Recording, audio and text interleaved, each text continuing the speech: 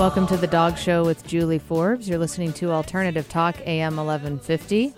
Nice to be here today. It's a beautiful fall day. And as I look out the window, Eric, I know the skyline is behind those clouds, but generally speaking, I'm just struck by how gorgeous it is today. Another beautiful day. And perfect time to take your dog for a walk. It is. It is a nice day to take your dog for a walk, isn't it? It always is. A little foggy. This one's easy. A little foggy still in some places. Just right here, though. Yeah, the sunshine is coming out, so it's nice. Fall colors, different smells with the change of season. Go somewhere new even. Give your dog a treat for their nose. Go for a walk. Gorgeous day. And even if it's not, we always say that. True enough. It'd be pouring rain. We're getting such a nice day to take your dog for a walk. A lot more fog than we're used to, I think. Feel like we're in San Francisco or London or something. So, it's kind of a nice change of pace. We're traveling without having to travel. Yes. The moist ground is better for scent. So dogs love that dew on the ground. Moisture. Plenty to see and smell out there. Yeah, there sure is. Well, we've got a great show today. We have the part of the Access team back with us, Dr. Tamara Walker, who's a surgical specialist.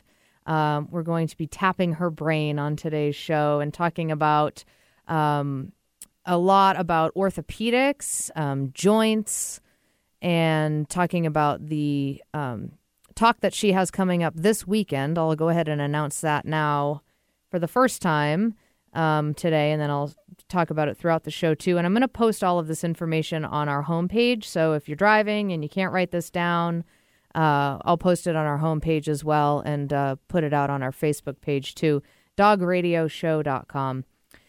This Sunday, the 27th, 10:30 a.m. to noon, Dr. Walker is giving a workshop, Caring for the Active Dog, free to the public. It's going to be at Great Dog, which is in Seattle on Roosevelt. And I'll post the address and everything, like I said, on our homepage and also the RSVP information. You can either email or call with your RSVP if you'd like to attend this. Course may be of particular interest to owners of agility, flyball, and sporting dogs, or anybody who hikes or jogs with their energetic canine companion. You'll learn basic canine anatomy, how orthopedic injuries can happen, what can be done to prevent them, and how they can be fixed if they do happen. So that's Dr. Tamara Walker, who is with us today. Welcome to the show. Thank you. So now you are a board-certified veterinary surgeon, and you're also the head of the surgery department at Access, and that's the acronym for Animal Critical Care and Emergency Services. Critical Care Vets is their website. And how long have you been at Access? I joined in 2006, so I've been there over 8 years now. And how long have you been a surgical specialist? So I started my residency in 1998, and I became boarded in 2002, so over 10 years. So when you say a specialist in surgery, so you do all types of surgery, not just orthopedic. That's right. I actually trained in small animal surgery, and we did a combination of orthopedics and soft tissue, and that includes trauma and oncology and reconstructive surgery, as well as anything else that is repaired surgically. Very interesting. I appreciate the type of person that's able to do that kind of work because it's intense and very high pressure and, learning about all of the anatomy and physiology and to the degree where you're actually working with it, in an animal that, their life is in your hands. It has definitely been an incredibly rewarding profession, but also challenging, certainly, and high stress in the moment. Yeah. And I'm also a rock climber, so I think that there's a part of my personality that is drawn towards that. Yeah, comfortable with the edge. Perhaps, yes. Well, I interviewed about, a month or so ago, Dr. David Au, who's the founder of Access, one of the founders. And first wanted to say again, what is a specialist? Because, I have experienced, and I know on your end, you have experienced that a lot of people don't even know that veterinary specialists are out there for them to access. So tell me about what is the difference between, it's like, well, my vet does, surgery, right? So what's the difference between a specialist and a general care vet? It's so interesting that you asked that question because my family, actually, my grandparents asked that question as well. Why do you want to go to school? Don't you already know how to do surgery? Mm-hmm. And it's really an additional training so that we go on to do an internship. So that's in sort of general small animal. We learn medicine and surgery at that time. That's a 1-year program. And then we go on to do a 3-year residency training program where we're specifically doing surgery, mentored by people who are specialists in surgery. And you're trained in both orthopedics and soft tissue, so that's a very intensive training program, very similar to training programs that happen in the human side. Mm-hmm. And so then we go through that program on call, a lot of emergency support that we do overnight. And then after that, go on to write a board exam to pass and show that you've learned what you needed to learn. Mm-hmm. So it's 10,000 hours or something like that? That's right. So Malcolm Blank wrote an article at one point saying that really to become a specialist is in a certain field, that there's about 10,000 hours of training that you need. And you get that 10,000 hours in that 3 years that you're in your mm-hmm. residency training program. Mm. And it is. I mean, people, I think, are more, when you think of a human specialist, it's like, oh, yeah, ear, nose, and throat, and, any other specialist that you might go to for human medicine. But it's interesting that people don't necessarily know that that's a similar world for their animals as well. Right. And I think knowing that we work with referring veterinarians and that we're part of the health care of your pet, mm-hmm. and that if you want something that's more advanced, or if there's questions that aren't that you have that you would like to be answered, that there's often additional things that can be done for your pet. Mm-hmm. And that's a really good point about really the team, the healthcare team that, a person may have for their pet, their regular vet. They might have or know of or have used specialists or consulted with specialists about specific things. They might go to a holistic vet for certain things, and then other types of care that people can provide. Now, like, for example, which we'll talk a little bit more about when we get more into orthopedics later in the show, but like other healthcare providers, like water therapy, swim therapy for surgery recovery. I'll be asking you about that. Great. Acupuncture, massage, Reiki, all those kinds of things, in addition to making sure, nutrition is so huge, which anyone who's listened to the show knows I talk about that all the time. But really the team, and that's something that's so great that Dr. David Au was really clear about in conversation, something that I really witnessed at your 10-year anniversary party, and something that one of the first things that you were talking about with Access is how collaborative you all are with each other. So you have an oncologist or an oncology specialist there, and then you might do the surgery for that, but you can really consult, and you said especially with like trauma.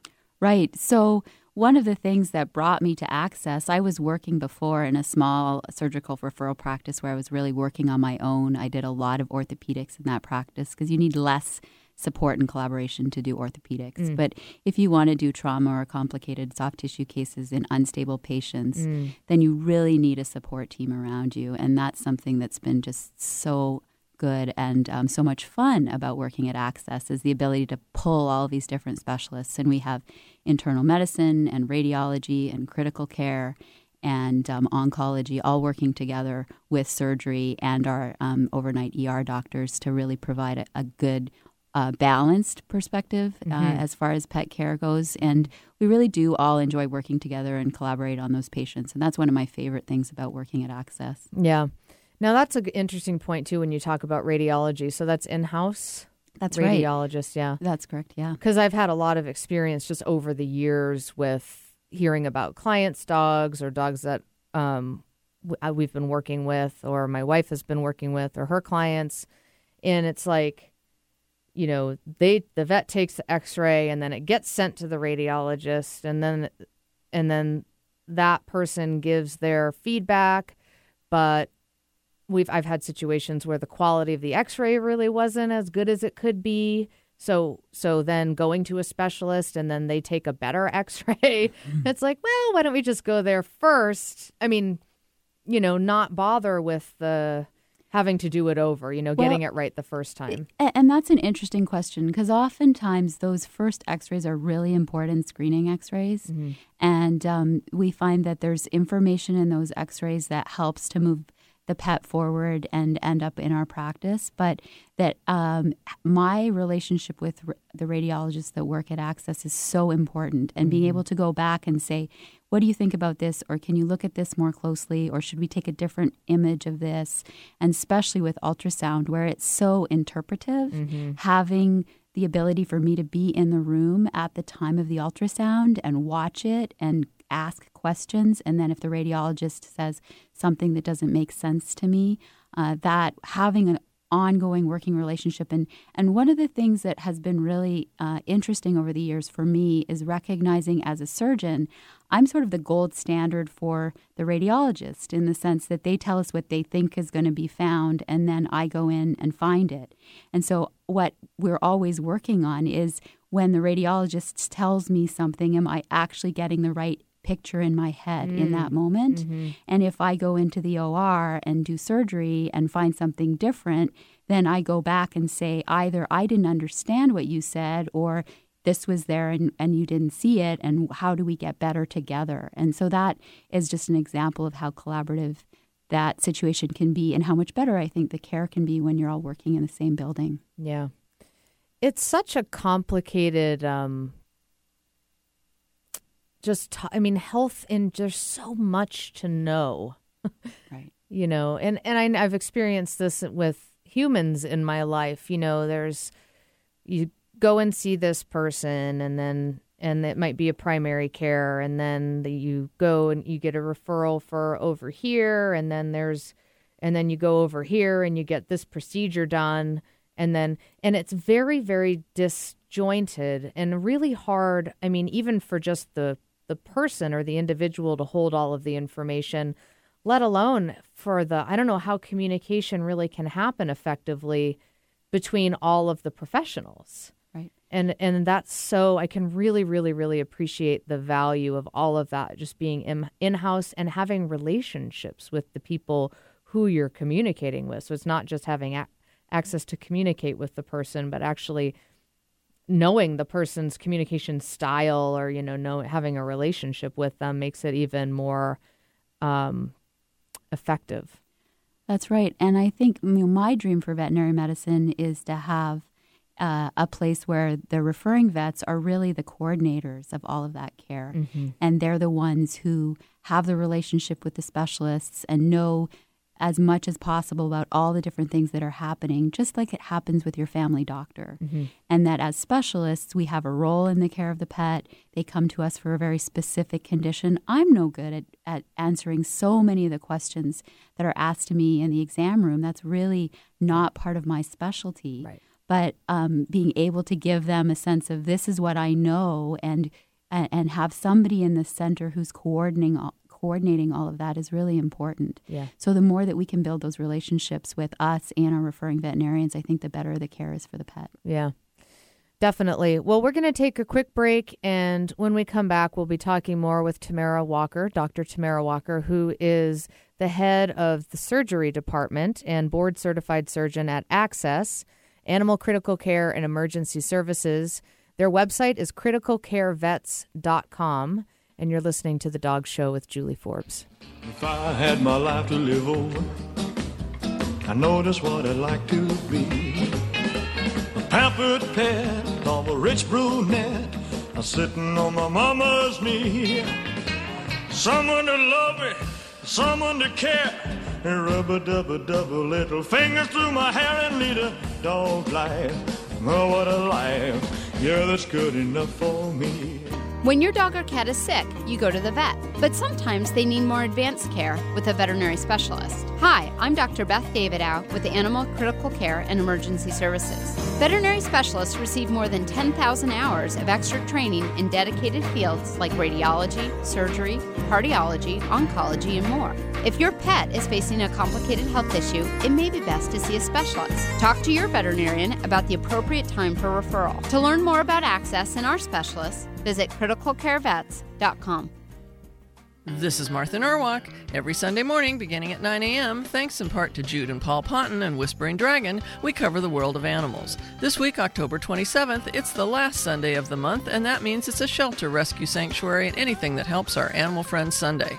This month, we'll cover the birds with Betsy Lott from Mollywood Avian Sanctuary and Bob Dawson from Macaw Rescue and Sanctuary. We'll talk about horses with All Breed Equine Rescue, plus a surprise or two. Martha Norwalk's Animal World, Sunday morning, 9 a.m. to noon, right here on Alternative Talk, AM 1150.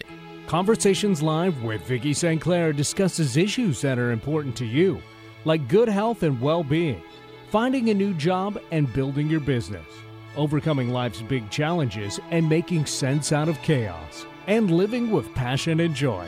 Join us Mondays at noon Pacific for Conversations Live with Vicki St. Clair. See conversationslive.net for show schedule and guest information. Natural Pet Pantry is Seattle's original source for wholesome dog and cat meals, offering 8 different proteins to accommodate your pet's dietary needs. Made locally using all U.S.-sourced ingredients, their freshly ground stews, raw or cooked, can be purchased from their Burien shop, most independent pet supply stores, or delivered right to your home. Natural Pet Pantry will even work with your vet to custom blend a prescription diet for your pet's unique needs. Go to naturalpetpantry.com for more information. Natural Pet Pantry. It just makes sense. Tired of the insanity of other talk radio stations? Just click your radio knob and say there's no place like Alternative Talk 1150. A nuzzle, a muzzle, a hole in her paw. Greatest case of puppy loving you ever saw. It's called a dog's life. Boy, what a life. Yeah, that's good enough for me. Welcome back to the Dog Show with Julie Forbes, and we are back with Dr. Tamara Walker, who's the head of the surgery department at Access, Animal Critical Care and Emergency Services, 2 locations, one in Renton, one on Lake City Way in Seattle. criticalcarevets.com is their website. So we're talking about what is a specialist and how you all work together at Access. You have so many specialists in-house. It's a really, really valuable team that you have together, and everybody can really work together and collaborate. You're a specialist, a surgical specialist, and that's all different types of surgeries. So we talked about oncology, orthopedics, and you have an event, too, if you're just tuning in. Dr. Walker is holding a workshop this Sunday. It's free to the public in Seattle at Great Dog on Roosevelt Way. I'll post all of this information on our homepage, which is dogradioshow.com, Caring for the Active Dog. And it's going to be just learning about basic canine anatomy, how orthopedic injuries can happen, what you can do to prevent them, and if they do happen, how they can be fixed. So definitely check that out, and I will post all of the information you need to RSVP for that. It is free to the public, but do RSVP so that they have a relatively accurate head count. It's from 10:30 a.m. to noon this Sunday, the 27th. So as far as the orthopedic aspect, meaning, now what is orthopedic? What does that all entail? What does that actually mean? So orthopedic actually has to do with bones. Okay. It's the word isn't origin is to do with bones, but it really is the musculoskeletal system, so that we include muscles in that as well. Okay. So joints, bones, Correct. muscles, Correct. ligaments, tendons. Yes, all of those things. Got yes. it. So like the structure. And, you know, there is a lot. I mean, gosh, we could do a whole show probably just on arthritis. Yes. But, you know, certainly injuries, I think it's a really common thing that dogs, either because of genetic reasons or because of some active trauma that they've had where they blow their knee out or a combination of the two, where there's all these different types of, I've had clients tell me, they've had a dog who the TPLO and, all these different surgeries and that, well, you're not supposed to go. Turns out you're not supposed to go to swim therapy for this one because the pushing with no resistance actually isn't good for this, but it is good for this. I mean, it's like, oh my gosh, So, having, working with a specialist so that you're sure that, one, the surgery is being done and, with a certain level of expertise, but also making sure that the recovery is being handled in the best way possible and that all of that information is up to date and all that stuff. Yeah, and I think that you've watched this evolution in human medicine, and now we're seeing it in veterinary medicine. We're understanding the physical therapy part, the recovery part, and how important it is, and the different things that we can do to enhance the recovery or speed up the recovery. And dogs are so resilient, and they're really good at doing their own physical therapy anyway. So a lot of times, if things are going well, it's not as critical, but I think it does help. If things are not going well, it can be the difference between success and failure. And having a good physical therapy, a good physical therapist. And now there's actually a canine sports medicine and rehabilitation specialty that's brand new, last few years. And that specialty works on the recovery and just in the same way that physical therapists work with people. Interesting. Now, what are the different types of under the category of orthopedic surgeries that you typically do? So we divide orthopedics into two broad categories, which is elective orthopedics and trauma, basically. So fractures, that's considered non-elective. Those are emergencies. If your animal, almost anything that's broken that needs surgery would be something that would be performed within a couple of days of that happening. And that's a completely different pathway that people go down versus if it's what we consider an elective orthopedic procedure. That's an injury that's been happening often over some period of time.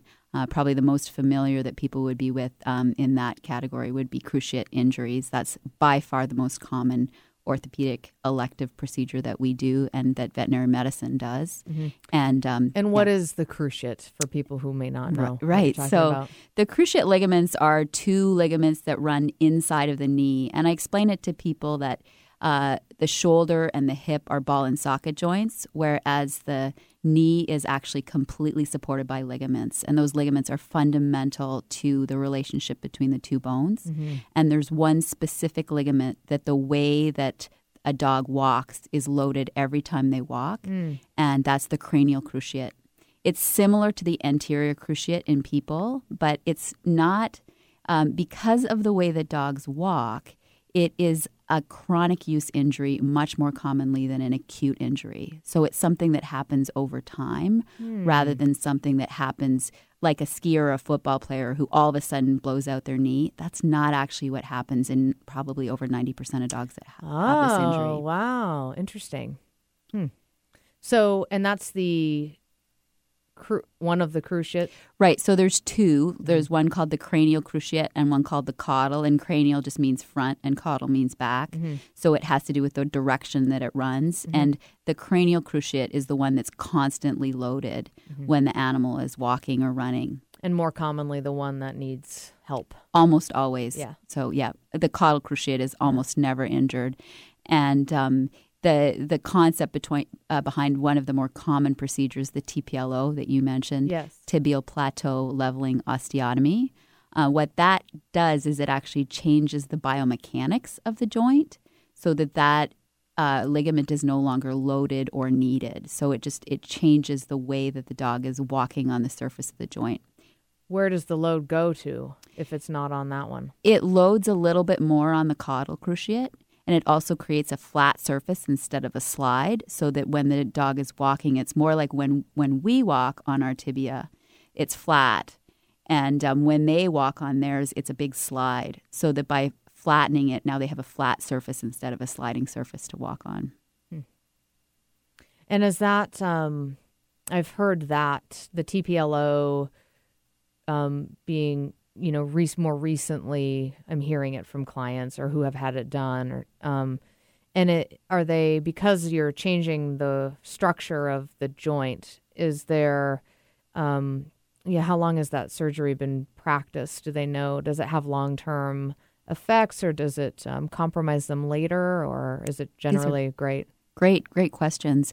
So it's actually been around and fairly popular for about 10 years. Mm-hmm. So we do have some good follow-up on it. Mm-hmm. And it's been shown to be very effective long-term. So there, regardless of the reconstruction technique that you use for cruciate injury in dogs, they all get arthritis. But the dogs that have had TPLOs go on to live healthy, long lives, and their joints do as well as we could have them do. Yeah. And what's the other? So if it's not TPLO, then what would the other type of surgery be to repair that ligament? Well, there's actually quite a lot of different surgeries to repair it. And to me, what that means is there's no perfect one. Mm-hmm. And that's true about TPLO as well. Mm-hmm. But the most common and the one that's been around probably for about 30 years is something called a lateral suture stabilization. And the idea behind that is that we're using really strong suture on the outside of the knee and we turn the knee into a hinge kind of a joint so that it is stabilized by scar tissue by the suture on the outside. And then there's other procedures that change the biomechanics of the joint in different ways to kind of basically do the same thing as what the TPLO is doing. Another common but newer procedure is something called the TTA. What does that stand for? The tibial transposition orthotomy. So, and there's some situations, like I think my mom's dog, who since passed away, she had a little Cairn Terrier. She had a surgery on both knee, one knee and then the other one, and then she had that one fixed. And I've heard and she did great and healed up and never blew him out again and all that stuff. And are there some where they heal on their own and some because I've kind of heard that and flying around over the years, where it's like, well, we don't know if surgery is necessary. So what's like that? Actually, I'm going to hold that thought. We're going to take a quick break. And then when we come back, I'd love to hear your thoughts on that. So we're talking with Dr. Tamara Walker, who is the head of the surgery department at Access. She's a board-certified surgeon, and Access is one of our show partners, Animal Critical Care and Emergency Services. criticalcarevets.com is their website.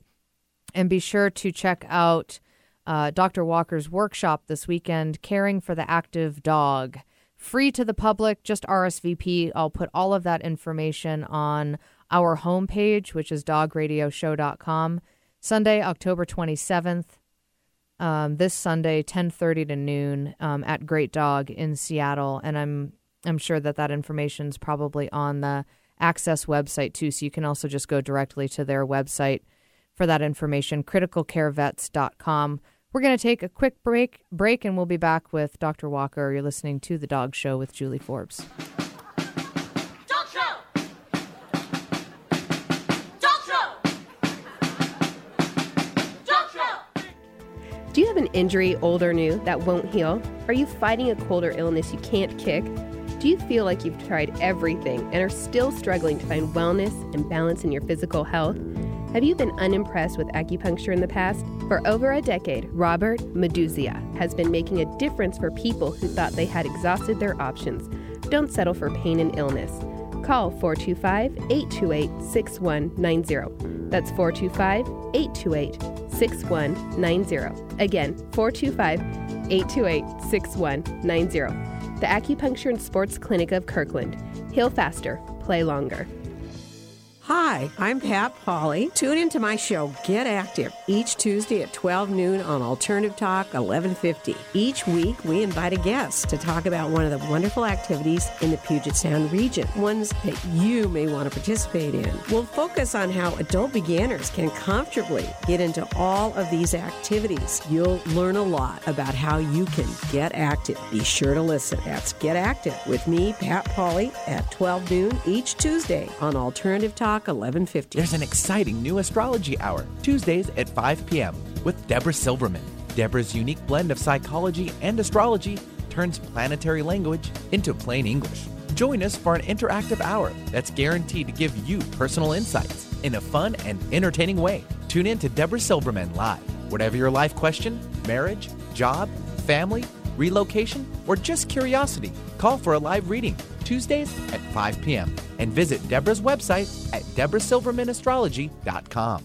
This is Julie Forbes, dog training, behavior, and nutrition specialist and owner of Sensitive Dog, thoughtful guidance for you and your dog. If your dog needs basic obedience training, a behavior evaluation, or food consultation, I can help you. Call me at 206-372-7399 or visit my website, www.sensitivedog.com. I teach group obedience classes, in-home lessons, and evaluations, and a 2-week intensive training program called Higher Education. Again, I'm Julie Forbes, Seattle's dog behavior training and nutrition specialist. www.sensitivedog.com. Body, mind, and spirit. Alternative Talk 1150 covers it all. Dog show!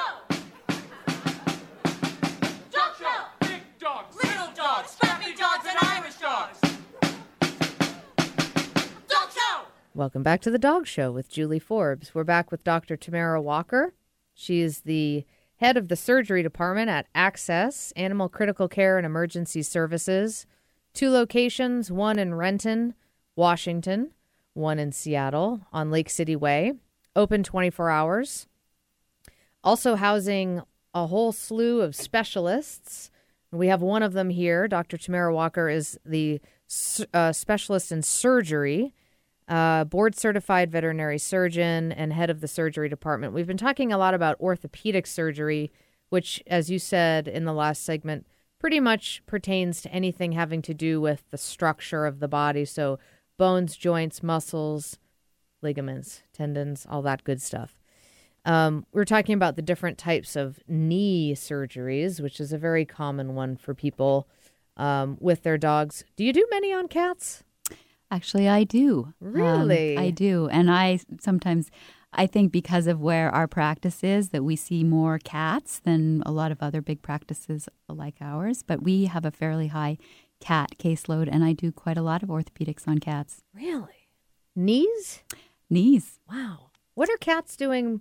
What is the cause? Is it a genetic thing, or is it more activity related? Very rarely it's genetic, but more commonly it's trauma. So that cats, both because they're outside and having higher risk for being hit by cars than dogs, and also cats have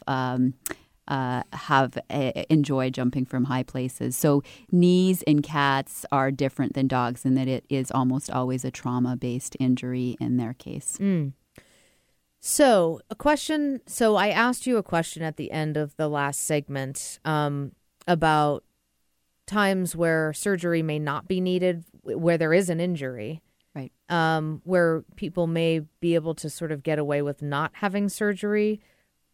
I know that I've heard that before, but from your perspective, yeah, we're trying to figure that out as a specialty community. Really, what animals maybe don't need surgery, and are there some that maybe can get away with physical therapy? And is it possible that if you treat an animal early with physical therapy, can you get away with not doing surgery? I'm not sure that that's clear at this point. I think that there's a good chance that some of those animals will go on to injure their knees as they start up with more high-level activity again. So that's a question. There is a category of dogs, so that under about 15 pounds, we usually think that those dogs actually don't need surgery. So that it depends. One of the injuries in the knee that can happen is if they tear their meniscus. That's very painful, and it's not going to get better. So regardless of size or any other factors, those dogs absolutely need surgery. And what is the meniscus?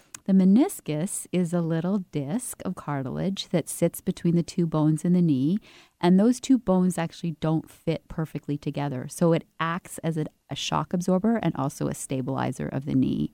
And it can get caught when those 2 bones are moving independently because the ligament is torn. It can get caught between the bones and torn. Is it beneath the patella, the kneecap, or is it more in between the thigh and the lower leg bones? Right. So it's actually between the thigh, which is the femur, and the lower leg bone, which is the tibia. It sits as basically a wedge between those two bones.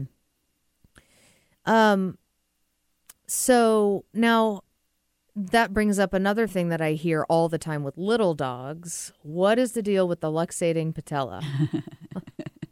Right. Right? Because then it's like, oh, you see these little dogs, their legs they either hop or as they're walking, every third step is a skip, or, there's all sorts of funny behaviors that I think they can do, and people might think they're injured, but it's this luxating patella, genetic, right? Right.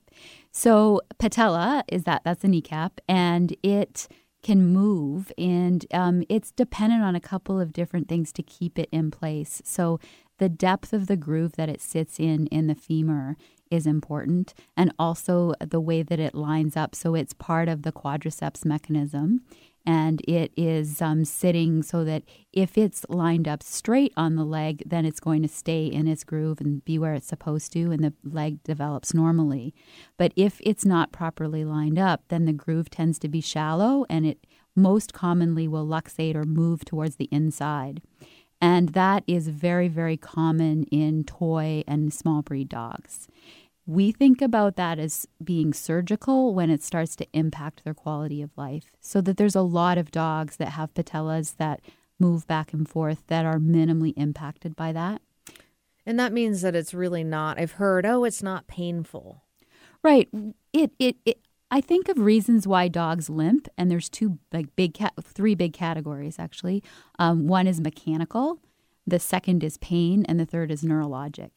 And so the thing about luxating patella is that it's most of the time a mechanical lameness, in that the kneecap slides over, gets caught, and they're unable to bend their knee properly or extend it. It can be painful if it happens with an injury, so that it's actually a normal patella that wants to be in that place, and it is so injured that it moves. That is exceedingly painful. But if it's something that genetically the dog has had happening its whole life, it actually isn't necessarily painful. It depends on how it's moving and what it's doing. But most often, the reason those dogs go three-legged is a mechanical lameness. And that brings up, we could be here all day. I could anyway. I don't know about you, but and that brings up another thing, what you just mentioned, which made me think of something else. The difference between limping, so where the animal's really putting very little weight or no weight on a leg, and then favoring. So I was talking to you about one of our cattle dogs and how we need to get him in for a good look by a specialist. And he does not limp. And he runs. I mean, you wouldn't know that he's compromised. The only thing that makes us think that he is the way that he holds himself when he's standing still. And it seems like he favors one side. So he's shifting his weight. Where it's like he's not putting as much weight on his either right or left. I don't remember which one it is. But he runs, he doesn't limp. He doesn't limp after he runs, where, it's actual limping, but he does seem compromised. And I think of that as a degree thing, where dogs have such a strong override mechanism in that you can understand how badly compromised they are by the levels of activity at which they show lameness or limping. And if you think about a dog that's chasing a rabbit, if it had a broken leg, it would still not be using the leg. But a lot of dogs that are injured and painful will normally use that leg because they're overriding the pain because they're so excited. Yeah. And that's him. Okay. He's that kind of guy. So yeah. It's like, I don't care what's going on. I'm going after that ball. Right. Which is probably how he compromised himself in the first place. Right. And that brings up a good point about prevention. Probably one of the most common things, at least in my mind, is, if you're throwing the frisbee, throwing a ball that bounces, keeping them low to the ground. Right. So, and this brings us back to the cruciate talk that we just had, which is it's such a common injury, and probably somewhere between 40 and 50% of dogs that have a problem on one side will have a problem on the other. And clients will often ask me, how do I stop this from happening on the other side? And honestly, I think for a lot of things in dogs, you can't really stop these things from happening, but there are some things. And throwing a Frisbee high and watching a dog leap in the air for a Frisbee is something that does make me cringe when I'm watching it as an orthopedic surgeon. Makes me stop breathing. Right. I'm like, oh, no. Every once in a while, I throw the ball the wrong way, and he goes up for it, and I'm just like, oh, no. And then I watch him, and he seems fine, but then he's clicked in, so who knows. Right. So, yeah, I remember years ago I interviewed somebody from Disc Dogs, and she talked about the importance. She said the biggest thing about that really is the people learning how to throw the Frisbee, not so much the dog catching it, and how important it is to keep it low. And I think for all dogs, this would be the case. And then I know I say this a lot with people who have long-backed dogs, to not dangle the toy, like for a dachshund, for example, not dangle the toy and have them, stand on their hind legs trying to get at it, because it's just really not nice for their body.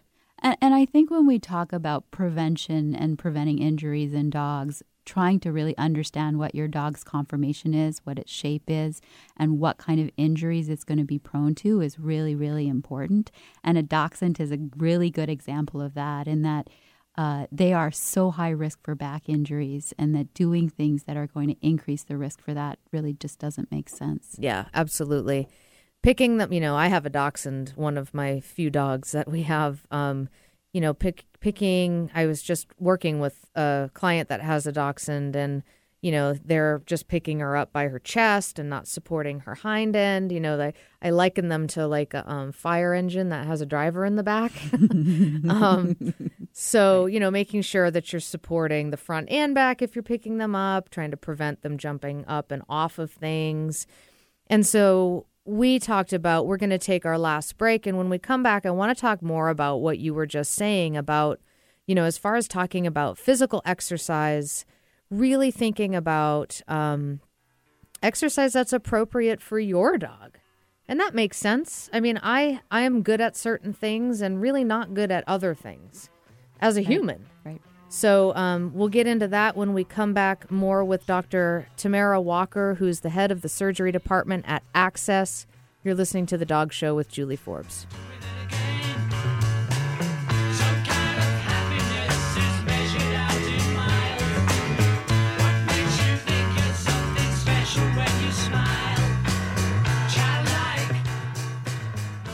Natural Pet Pantry is Seattle's original source for wholesome dog and cat meals, offering 8 different proteins to accommodate your pet's dietary needs. Made locally using all U.S.-sourced ingredients, their freshly ground stews, raw or cooked, can be purchased from their Burien shop, most independent pet supply stores, or delivered right to your home. Natural Pet Pantry will even work with your vet to custom blend a prescription diet for your pet's unique needs. Go to naturalpetpantry.com for more information. Natural Pet Pantry. It just makes sense. This is Julie Forbes, dog training, behavior, and nutrition specialist, and owner of Sensitive Dog, thoughtful guidance for you and your dog. If your dog needs basic obedience training, a behavior evaluation, or food consultation, I can help you. Call me at 206-372-7399 or visit my website, www.sensitivedog.com. I teach group obedience classes, in-home lessons, and evaluations, and a 2-week intensive training program called Higher Education. Again, I'm Julie Forbes, Seattle's dog behavior training and nutrition specialist. www.sensitivedog.com. This is Martha Norwalk. Every Sunday morning beginning at 9 a.m., thanks in part to Jude and Paul Ponton and Whispering Dragon, we cover the world of animals. This week, October 27th, it's the last Sunday of the month, and that means it's a shelter, rescue, sanctuary, and anything that helps our animal friends Sunday. This month, we'll cover the birds with Betsy Lott from Mollywood Avian Sanctuary and Bob Dawson from Macaw Rescue and Sanctuary. We'll talk about horses with All Breed Equine Rescue, plus a surprise or two. Martha Norwalk's Animal World, Sunday morning, 9 a.m. to noon, right here on Alternative Talk, AM 1150. When your dog or cat is sick, you go to the vet, but sometimes they need more advanced care with a veterinary specialist. Hi, I'm Dr. Beth Davidow with Animal Critical Care and Emergency Services. Veterinary specialists receive more than 10,000 hours of extra training in dedicated fields like radiology, surgery, cardiology, oncology, and more. If your pet is facing a complicated health issue, it may be best to see a specialist. Talk to your veterinarian about the appropriate time for referral. To learn more about Access and our specialists, visit criticalcarevets.com. Feed your mind and your body and spirit will follow. Alternative Talk 1150.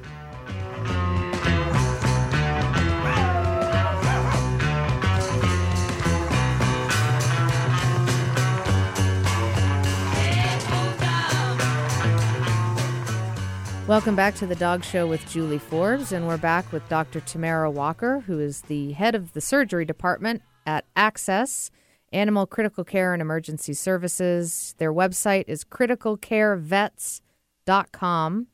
They have a couple workshops. Some of the specialists there, Dr. Walker, who's here with us today, is holding a workshop this Sunday, 10:30 to noon, free to the public at Great Dog in Seattle, North Seattle on Roosevelt Way. I will post all the information you need on our website, dogradioshow.com, or you can find it on Access's website, which is criticalcarevets.com. It's going to be about learning about basic canine anatomy, how orthopedic injuries can happen, what can be done to prevent them, and how they can be fixed if they do happen. We've been talking a lot today about orthopedics. We're going to get into another topic here with the rest of our time today, and then hopefully we'll have you back to pick your brain a little bit more. Thank you. I wanted to announce, too, another workshop, Pet First Aid workshop, free to the public as well, Saturday, November 9th. I'll post all this information on our website, and you can get it at Access's website as well, criticalcarevets.com, 11 a.m. to 1. This one will be at Seattle Canine Club.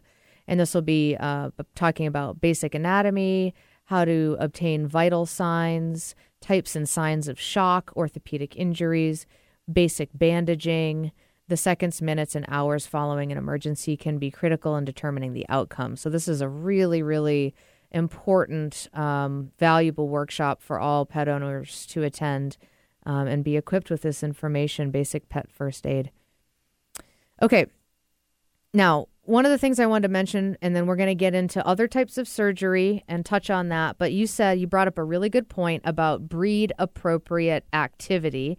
And you also said consistent exercise that's sort of at a similar level as compared to like going out and like throwing the ball like crazy for half an hour and then the dog never does anything else as far as like exercise goes. So consistent exercise instead of sporadic and intense, and then also breed appropriate. Right. So I think about thinking about our dogs and the way that we think about our own bodies and the way that we care for them, and what makes us hurt often makes them hurt. So if you think about going out for a really long run once every 3 weeks, that's a lot worse than going for a little short one every day. Yeah. So trying to do something consistently, trying to have them an appropriate weight. So dogs that are overweight, it's actually been shown that just being overweight can also inflame your joints, be above and beyond just the extra weight that you're carrying. Mm-hmm. So that keeping them a good weight and consistent exercise and thinking about their body shape and the kinds of exercise that they're going to enjoy. Some dogs are water dogs, and water is a fantastic way to get exercise for dogs. But also, we were talking about bulldogs and not taking your bulldog out for a walk in the middle of the day in August. Yeah. So really thinking about what your dog is going to enjoy and be able to do well. Yeah. Probably not taking most dogs out in the middle of the day when it's extremely hot, but especially the dogs that have compromised breathing, like the brachycephalics, bulldogs, pugs, Boston Terriers, all those guys, Shih Tzus. It makes it a lot harder for them. Now, you do lots of other types of surgeries outside of orthopedics, and you wanted to talk about some of the minimally invasive surgeries that you offer at Access as an option. That's right. So for the past few years, we've been doing minimally invasive surgery at Access, and it's something called laparoscopy, where we're using a little camera to go and look into the abdomen. And this allows us to do some simple surgeries with very little trauma. And it's very helpful in giant breed dogs so that the incisions are much smaller and we're able to have a really good look around. But one of the most common surgeries that we do is something called a prophylactic gastropexy. And that's for dogs that are at high risk for twisting their stomach or for GDV. And that those dogs, then we use a little camera to attach their stomach to their body wall so that it can't twist. And you said Great Danes are, what was it, some crazy percentage of Great Danes? Great Danes have a 40% lifetime risk of having a GDV. So that breed is the breed that we're really, really trying to educate everyone about the advantages of doing a prophylactic gastropexy. And being part of Access, I see those dogs come in on emergency, and that's a life-threatening condition that's expensive to treat and is and can have a devastating outcome. And the surgery to prevent it is simple with very low risk, and definitely something to think about if you're a Great Dane owner. It is scary, bloat. I think a lot of people have heard about bloat, but don't necessarily know really what's happening or what are the signs. Should I be worried? What are some of the telltale signs of that happening? So one of the most common is something we call non-productive retching. So your dog is trying to vomit but is unable to. And that's because the stomach is twisted in a way that it can no longer empty its contents. You'll notice that the abdomen is getting distended. As the dogs get sicker, they can become very, very lethargic, collapse, and have an event where it's life-threatening. How much time generally... like if someone notices that their dog is throwing up, and I assume this is, over and over and over again with nothing coming up. Right. So how much time do they have to sort of see if the throwing up stops, or it's kind of like, okay, I think my dog might, but I'm wondering, because I do know that it is life-threatening. What is the stopwatch on that? I would say that the most common time frame that we see is an hour to 2 hours that people have been watching their dogs, and that those dogs are not usually in trouble by the time they come in.